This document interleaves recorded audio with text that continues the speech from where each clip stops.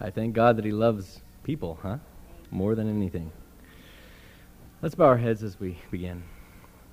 Our kind Heavenly Father, I thank you so much for another opportunity to stand here before your people and to declare your truths. I pray, Lord, for your Holy Spirit to fill me right now to declare your words and not my own. I pray, Lord, for the hearers, that their hearts and minds will be open to receive the things, Lord, that you have for them. And we just thank you, Lord, that you have died to save us and that you are coming again to take us home. We pray all this in Jesus' name. Amen. How many of you thought that this was an interesting title for a sermon? Okay, well, let me give you a different question. How many of you believe that you are a messed up person? Okay, now look around at the ones that aren't raising their hands. Keep your hands up there. Look around at the ones that aren't raising their hands right now and just know that those are the ones you got to look out for because they're in denial, okay? Okay? So the truth of the matter is, in this sinful world, we're all messed up, right? I had another title for this sermon, but I just didn't think it had quite the same appeal. I was going to call it The Shaking of God's Church, or The Shaking of God's People. But I thought, dealing with messed up people, that sounds a little more down to earth. And it's true, there are things, when you come to a church, you think, oh, we're going to come in and we're going to see all these perfect people. I can't tell you how many times as a Bible worker or as a minister that I've heard people say that they were so disappointed when they came to church to see how the people were. It's sad but true. But, according to Scripture, we are a hospital for sinners, not some kind of ivory palace for the saints, right? It's just not what it's all about. So when someone comes to the church who hasn't been around the church, they're bound to see things that make them go, Now I wanted to open with reading for you a little something from one of Ellen White's books called Spiritual Gifts, Volume 2. This is found on page 284. She says, "Sins exist in the church that God hates, but they are scarcely touched for fear of making enemies. Opposition has arisen in the church to the plain testimony." In other words, just telling it straight, telling it just the way it is. "Some will not bear it. They wish smooth things spoken unto them. And if the wrongs of individuals are touched, they complain of severity and sympathize with those in the wrong. As Ahab inquired of Elijah, 'Art thou he that troubleth Israel?' They are ready to look with suspicion and doubt upon those who bear the plain testimony, and like Ahab, overlook the wrong which made it necessary for reproof and rebuke." Happens, huh? "When the church depart from God, they despise the plain testimony and complain of severity and harshness. It is a sad evidence of the lukewarm state of the church." And that's the truth, is that the Scriptures declare that there is a lukewarm condition, that there is wheat and tares mixed together. In other words, the good and the bad mixed together. You have the sheep and the goats. That's another terminology that's used in Scripture. So we're all mixed up. Let me continue. She goes on and says, "Just as long as God has a church, He will have those who will cry aloud and spare not, who will be His instruments to reprove selfishness and sins, and will not shun to declare the whole counsel of God, whether men will hear or forbear. That individuals would rise up against the plain testimony. It does not suit their natural feelings. They would choose to have smooth things spoken unto them and have peace cried in their ears. I view the church in a more dangerous condition than they ever have been. Experimental religion is known but by few. The shaking must soon take place to purify the church." Now that's where I got my original title. Because there's a shaking that's going on, but it's getting ready to happen in a way that it has not happened yet. Preachers should have no scruples to preach the truth as it is found in God's Word. Let the truth cut. I have been shown that why ministers have not more success is they are afraid of hurting feelings, fearful of not being courteous, and they lower the standard of truth and conceal, if possible, the peculiarity of our faith. I saw that God could not make such successful. The truth must be made pointed, and the necessity of a decision urged. And as false shepherds are crying, peace, and are preaching smooth things, the servants of God must cry aloud and spare not, and leave the result with God. Amen? In my life, I've been accused many times of not being politically correct. I'm not exactly fond of political correctness because I see so much of the time that it's like, they're tiptoeing through the tulips, as it were. I don't know. I just am like, let's get to work. I do believe that it is wise to say things with tact, but that doesn't mean that things should go unsaid. Let me read you another passage. This is taken from an article. It's from the Pacific Union Record, August the 14th of 1902. Okay? She said, "Many who are condemned by men are vindicated by God. Many who are exalted by human judgment are by God pronounced wretched and miserable and poor and blind and naked. Human judgment often errs.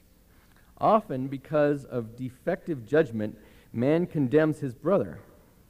God looks at the heart. He reads the motives that prompt to action." See, we don't know people's motives.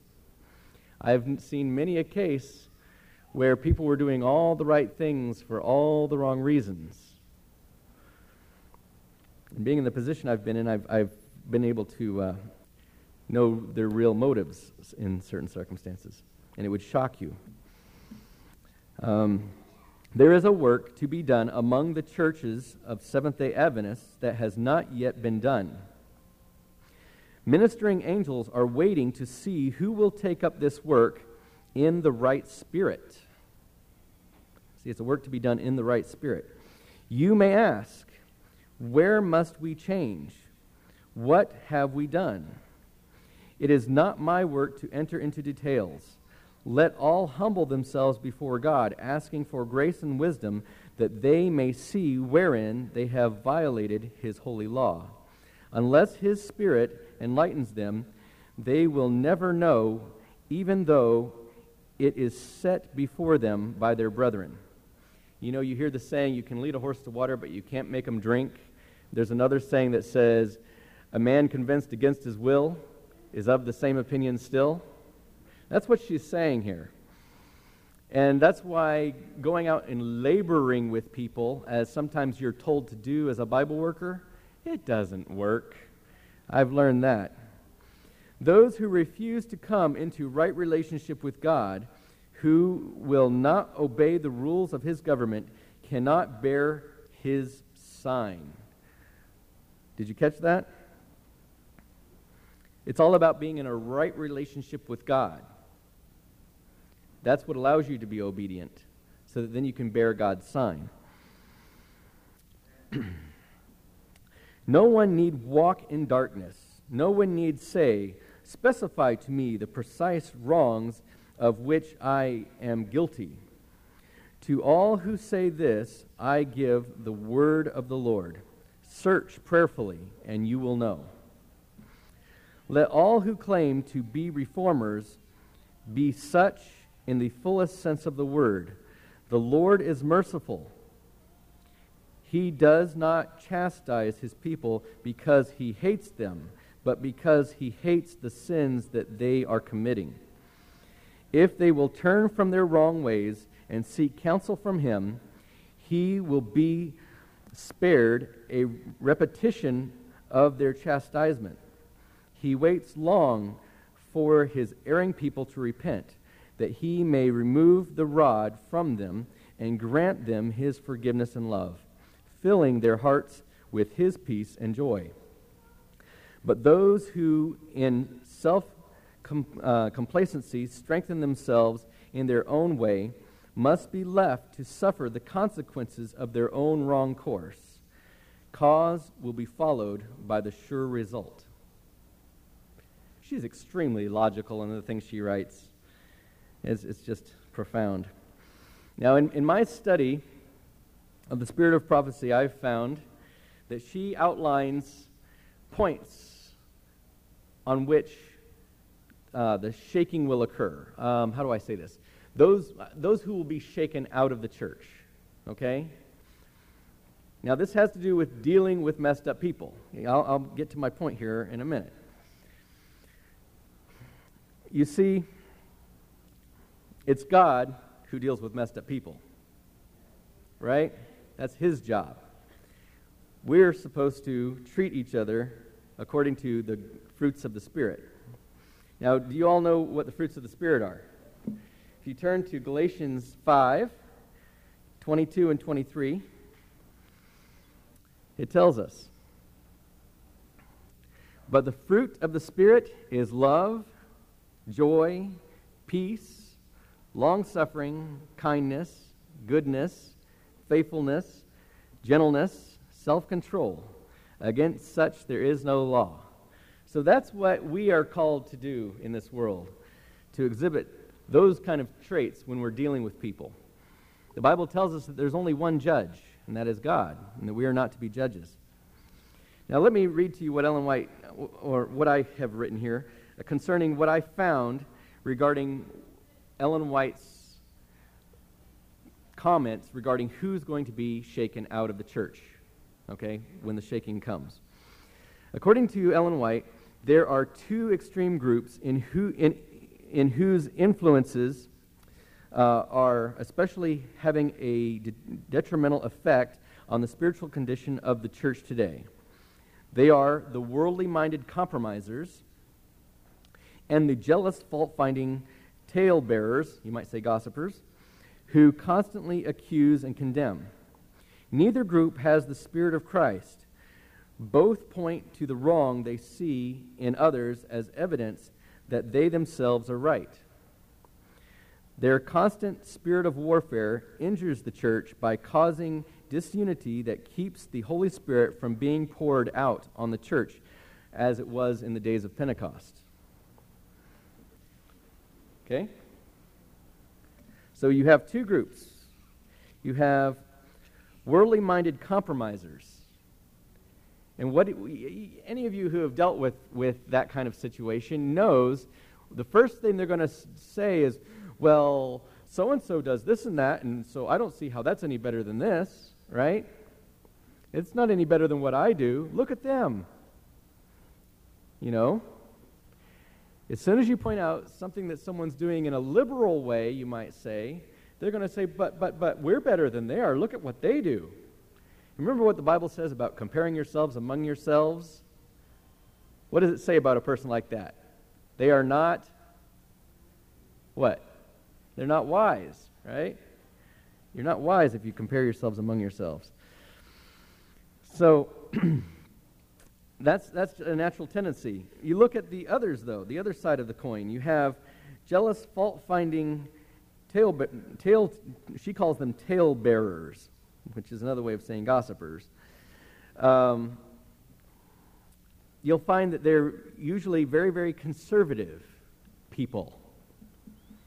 But they have no problem in just tongue-lashing people. Okay? They're both doing the same thing. Neither group has the Christ-like spirit. Both point to the wrong they see in others as evidence that they themselves are right. Okay? You've heard of knocking someone else down so that you can be higher. Actually, you're not any higher. You just knocked somebody else down. You're still at the same spot you were. You get that? Okay. So, let me ask the question. If we think someone has messed up, should we whisper about it to another one, to someone else? Examining or elaborating on their supposed errors or faults? What do you think? No, it's not the thing to do. Kind of quiet out there. However, too often Satan succeeds in causing potentially strong Christians to end up displeasing God through the annoying practice of gossiping. People outside of the church see this characteristic when they come into the church, and what do you imagine they think? You know? If they were to see the fruits of the Spirit, they would have a different perspective, don't you think? Look at those again. Love, joy, peace, long-suffering, kindness, goodness, faithfulness, gentleness, self-control. Against these there is no law, right? But I ask you, where is the fruit of love shown in the spreading of gossip? Where is the love in it?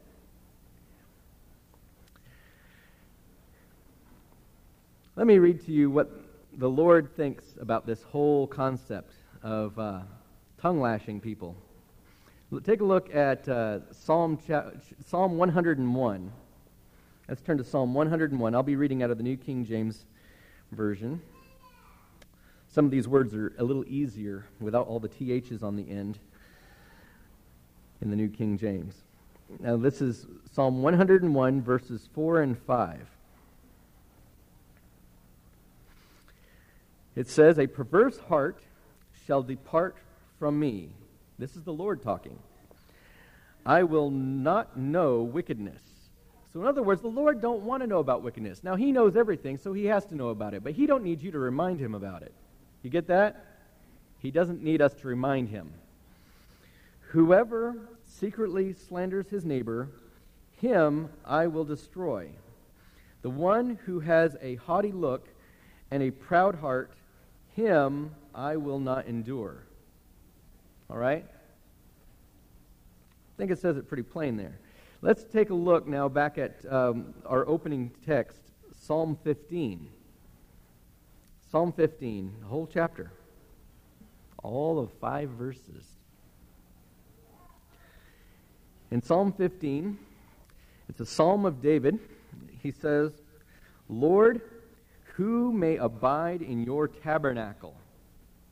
So who's going to be with the Lord in his holy sanctuary up in heaven? It says, "Who may dwell in your holy hill?" That's Mount Zion. Okay? That's the city of Jerusalem, New Jerusalem, in heaven. It looks like a mountain. That's why it's called a holy hill. "He who walks uprightly." Okay, so this is who's going to be there. He who walks uprightly. In other words, you're doing the right thing. You're walking. That's an action. You're acting in a right way. "And works righteousness." In other words, does stuff that results in good. "And speaks the truth in his heart." "He who does not backbite with his tongue, nor does evil to his neighbor, nor does he take up a reproach against his friend, in whose eyes a vile person is despised, but he honors those who fear the Lord. He who swears to his own hurt and does not change, he who does not put out his money at usury, nor does he take a bribe against the innocent." Okay, so you don't give way to bribes. "He who does these things shall never be moved." So in other words, if you don't do all the things it says not to do, you're not going to be moved. But also, you want to do the things that it tells you to do, which are to walk uprightly, walk in, and have righteousness in your works, and to speak the truth in your heart. So now, let's examine who's excluded here. Notice a backbiter, right? One who takes up a reproach against his neighbor cannot receive the approval or blessing of God. How many of you have known a minister who could have been involved in a greater way in evangelism, but was distracted or even discouraged by the need to settle some church conflict that was being pushed ahead by members who were themselves completely wrong in their argumentative and overbearing spirit? Anybody known anything like that? Boy, I must attend a different church. I don't know. Did you catch that? The minister could have been out doing evangelism. He could have been out there winning souls, but instead, he's attending to certain people who have a burden to bear that they're placing on him and trying to get things going their way. Of course, they'll say it's God's way, but then again, if you think you're God, then it's kind of like, your way too, This is what ends up happening. They end up having an argumentative and overbearing spirit. I know I've seen it over and over again. I'm sure some of you have too, who were not willing to put up your hand. The devil has repeatedly, again and again, used this device of the tongue to hinder the work of God. From the perspective of the new truth seeker, someone who comes through the door of the church, how many times have they been turned off to the truth, never to return because the pastor was so busy putting out fires that he could not attend them? He couldn't answer their questions or even meet them. Or worse yet, they caught wind of some kind of controversy among the fellowship here. You know what I'm saying? And I'm not just talking about this church. I'm talking about every church I've ever worked in, probably every church you've ever been in, right? You can find in the church unconsecrated, unconverted members who think more about pushing their own opinion, their own self-importance, than they do about the salvation of others. Of course, they'll say that they're standing up for truth. A lot of times, that's what you'll hear. But God is out to save people because he loves people more than anything. Look at Christ. Look at his example in the Scriptures. Where do you see him going around trying to put people down? Trying to whip people into shape. You know what I mean? It's interesting. They may claim a completely virtuous motive, but Satan works through them to stir up trouble that consumes the time and labor of the minister, and souls are likely lost as a result. As long as church members continue to build up walls of division between one another, their hearts grow more obstinate and unreasonable. The minister's attempts to bring reason to the issue, or issues, are likely similar to, let me give you a graphic, hammering on cold iron. Okay? Virtually there's no impression made, right? Under such circumstances, who would wish to be in the minister's shoes? You ever imagine what they feel like? Okay? No matter what they do or why the minister says what he does, someone is bound to be displeased. And the division within the church is most likely going to just get worse. To make things even worse, if the minister appears to spend more time with members of a particular side of a division, those who see themselves as being on the other side are likely to become jealous, afraid that he will be persuaded against them. Okay? If the minister gives them some counsel, they will say, oh, well, so-and-so and so-and-so has been talking to him, and that's why he thinks like that. And his words will be completely ignored. With their hearts hardened in distrust and evil suspicion, the minister cannot get past their prejudice and jealousy. Sadly, ministers' attempts to help such situations often only worsen them. I think it is better for ministers to just stay out of those kind of things altogether and take the opinion of Nehemiah when he said, I am doing a great work so that I cannot come down. Okay? That was what Nehemiah said when he was building the walls of Jerusalem, and they wanted to come to him with problems. He's like, I don't have time for that. I'm doing a great work here. Biblical study tells us that for any of us to allow individuals to tell us about the errors and faults of others displeases God. It is our job not to listen to gossip and to instead ask, have you followed the guidelines Jesus has given us in Matthew chapter 18, verses 15 to 20? Now, you all have probably heard of the counsel found there in Matthew 18, 15 to 20. You have to ask the question, and I'm in the same boat here. I'm preaching to myself as well. Have you gone to the person you feel is an error or done you wrong and told them or told him his faults just between the two of you? If he has refused to listen to you, have you taken the next step that the Scripture tells us in a tactful and prayerful way to take 2 or 3 with you to try to reason tenderly, humbly, and in a Christ-like way? You want to do it with all meekness. And it shouldn't be mistakable that your whole intent is that of lovingly seeking their salvation and your own, to be at unity, to be in harmony with one another. You see?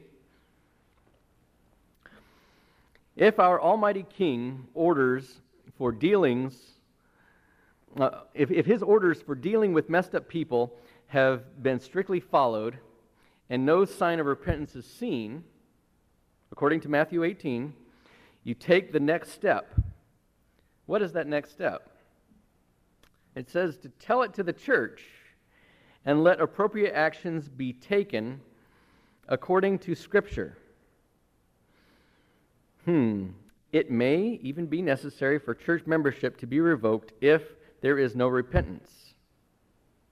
But first and foremost, it is our duty as Christians to ensure that these steps have been taken. If they have not, close our ears to hearing complaints. Do as God has told us. Refuse to take up a reproach against your neighbor. If there were no one to listen to the gossip, evil tongues would soon be silenced. Now, as far as this business of taking it to the church goes, I want to share with you something that I found honestly just this morning when I woke up at 5.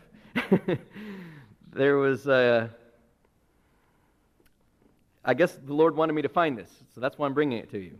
It's from Bible Commentary, from SDA Bible Commentary, Volume 2, page 1038.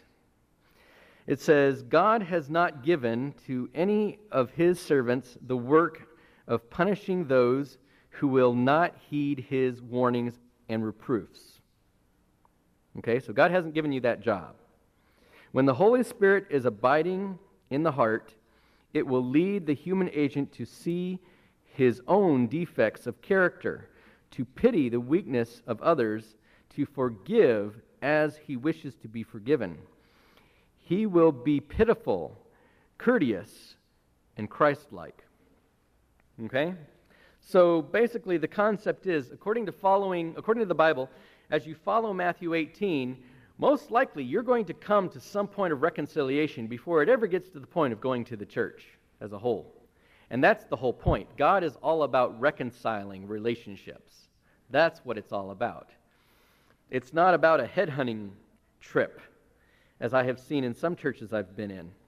I was in one church where as soon as I left the church, it was a church where I was working as a Bible worker, as soon as I left the church, the very conservative branch of the church took it upon themselves to quickly eject 6 people that had come in during my term there. You know, people I'd been studying with. I couldn't believe it. I absolutely couldn't believe it. I get a phone call less than 6 months later telling me, oh, well, you know, so-and-so and so-and-so and so-and-so and so-and-so, 6 people, they're gone. They got rid of them. I'm like, what? Talk about crazy, just crazy. But you will see in some places there are people who find themselves to be so holy that they think they can't stand the company of anybody else. I don't know. That's not what you see with Jesus and his disciples, right? Look at the ruffians he had carousing around with him, so to speak, going all over the countryside. Okay? Anyway, back to my point. This might sound like an aside, but you'll get my drift. Vegetarianism is an important physical health topic, right? You agree to that? Vegetarianism is a very important physical health topic in that it affects how we feel and thus how we think. If you feel bad, you're going to probably act bad. If you are hurting a lot, feeling poorly in your physical state, you might just be crabby. You know, I know that I've had situations in the past where I ended up with a very, very bad headache, and it wasn't the time that I needed to be socializing with anyone, okay? At that point in time, I ended up having a couple teeth removed. I don't know if any of you have ever had a tooth that went bad, but it can give you one whale of a headache. Okay? So yes, the physical thing can have an effect. So that's why vegetarianism is important, because if you feel good, you can be happy, you can be joyful, you can not be cranky. But I am more concerned about the church's spiritual health than I am about its physical health. Now there is a connection there. The church's descent into cannibalism must end let me put it this way. The church's descent into cannibalism must end as we are too often in the habit of having one another for dinner. There. You see what I'm saying? Now, I want to read to you from the book of James, chapter 3. Let's take a look at James chapter 3, we'll start in verse 7. 7 through 10.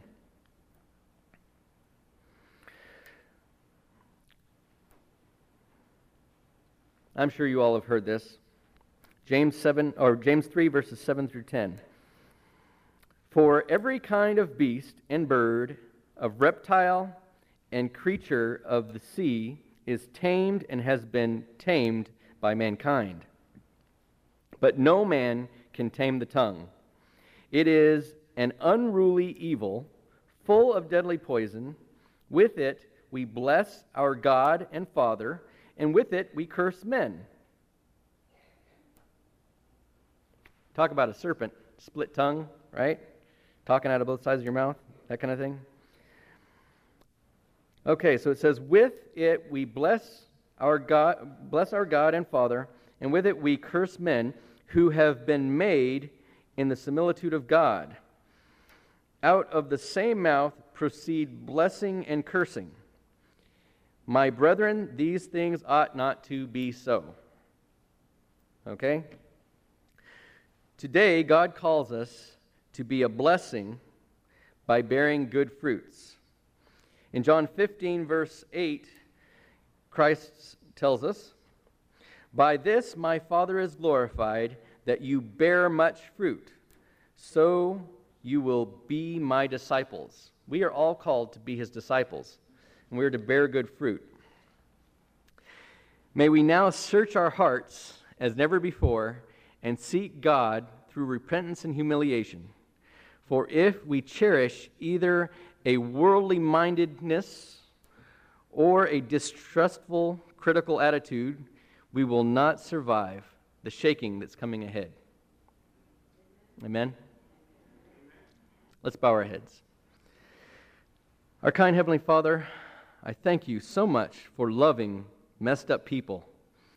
And I pray, Lord, that you will fill us with your Spirit, that we will treat people according to the gifts of the Spirit. For, Lord, we know that a good fountain cannot put out both salt water and fresh water, Lord. We know that you can't get both out of the same spring. And so, Lord, we pray that you will renew a right heart within us and cause us, Lord, to walk in your ways, that we can represent you in the way that we ought to, so that your name can be glorified. We thank you, Lord, for the transformation that you have promised to work in our lives and to bring us into unity so that we can represent you to this world. We pray all this in Jesus' holy name. Amen.